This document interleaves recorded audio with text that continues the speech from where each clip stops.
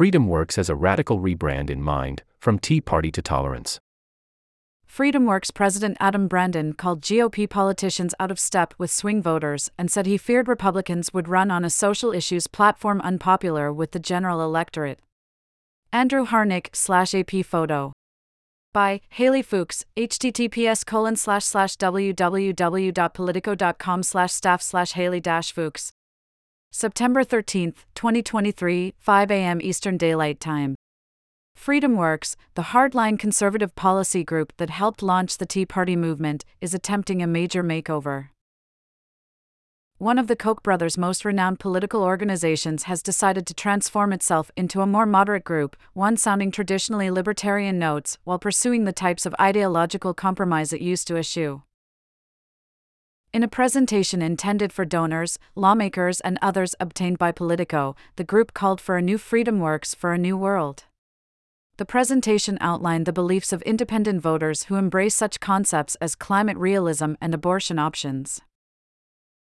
In a letter to donors and staff, the group's president Adam Brandon said conservatives no longer showed commitment to the philosophy of limited government and appealed for modesty on social policy.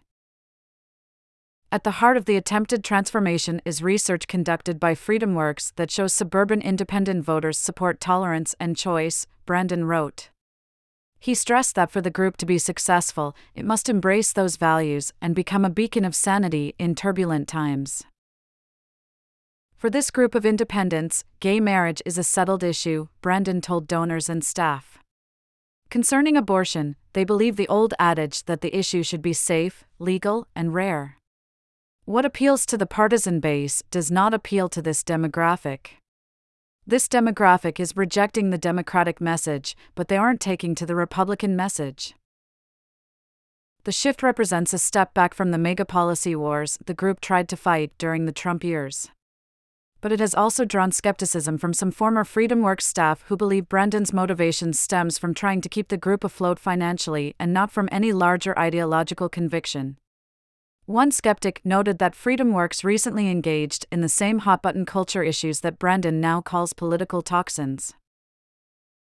In an interview, Brandon called GOP politicians out of step with swing voters and said he feared Republicans would run on a social issues platform unpopular with the general electorate.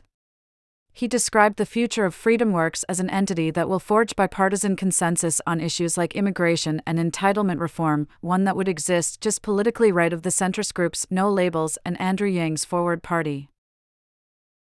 In the presentation for donors, lawmakers, and others, viewed by Politico, the group states that de-escalating the cultural wars is also part of its new policy agenda. One of the more common refrains I get is, "We are in a kind of a subtle civil war in this country, and the two parties are like the mafia," Brandon said in the interview, "and they give you protection, and you get out of those two parties, you're in no man's land, no one's gonna protect you." In his letter to donors, Brandon said FreedomWorks intends to build a list of 500,000 independents in swing congressional districts and publish monthly polls of independent voters with the Bullfinch Group, a polling firm. It will also establish a candidate pledge with a socially tolerant and fiscally responsible platform. In a perfect world, like 5 years from now, you have this independent caucus. Are they Republicans? Are they Democrats? Are they independents? Who knows? But you're able to build a structure, he said. A moderate-minded FreedomWorks would have been hard to imagine during the George W. Bush administration when the group was launched from a group funded by the Koch political network. It would have been utterly unfathomable during the Barack Obama years when it helped lead the fight for deficit reduction and against health care reform. But the grounds of the conservative movement have switched drastically since then. Now, the animating principles for Republicans are more centered on culture wars than long-term debt, and the Koch brothers are not a central force in the party, Donald Trump is. Brandon, who joined FreedomWorks in 2005 as press secretary and rose through the ranks, emphasized that the rebrand effort wasn't part of an anti-Trump project. But the transition was at least partially sparked by the former president's actions. Brandon said he was left aghast by the insurrection at the Capitol on January 6. The moment was an impetus for FreedomWorks to change, although he had been thinking about some of the new themes for a while. Around summer of last year, FreedomWorks began its relationship with Junction AI, a platform that uses artificial intelligence to analyze data. The company specializes in retail but worked with FreedomWorks to study independence. At the same time, the group hit some financial difficulty. A few years ago, corporate donations nearly plunged to zero, Brendan said. But if the planned rebrand has been an attempt to win over donors, it has so far been a mixed bag. Paul Beckner, chair of the FreedomWorks Foundation Board, who also serves as a FreedomWorks board member, said there's been some skepticism about the change from donors focused solely on Republican control of Congress.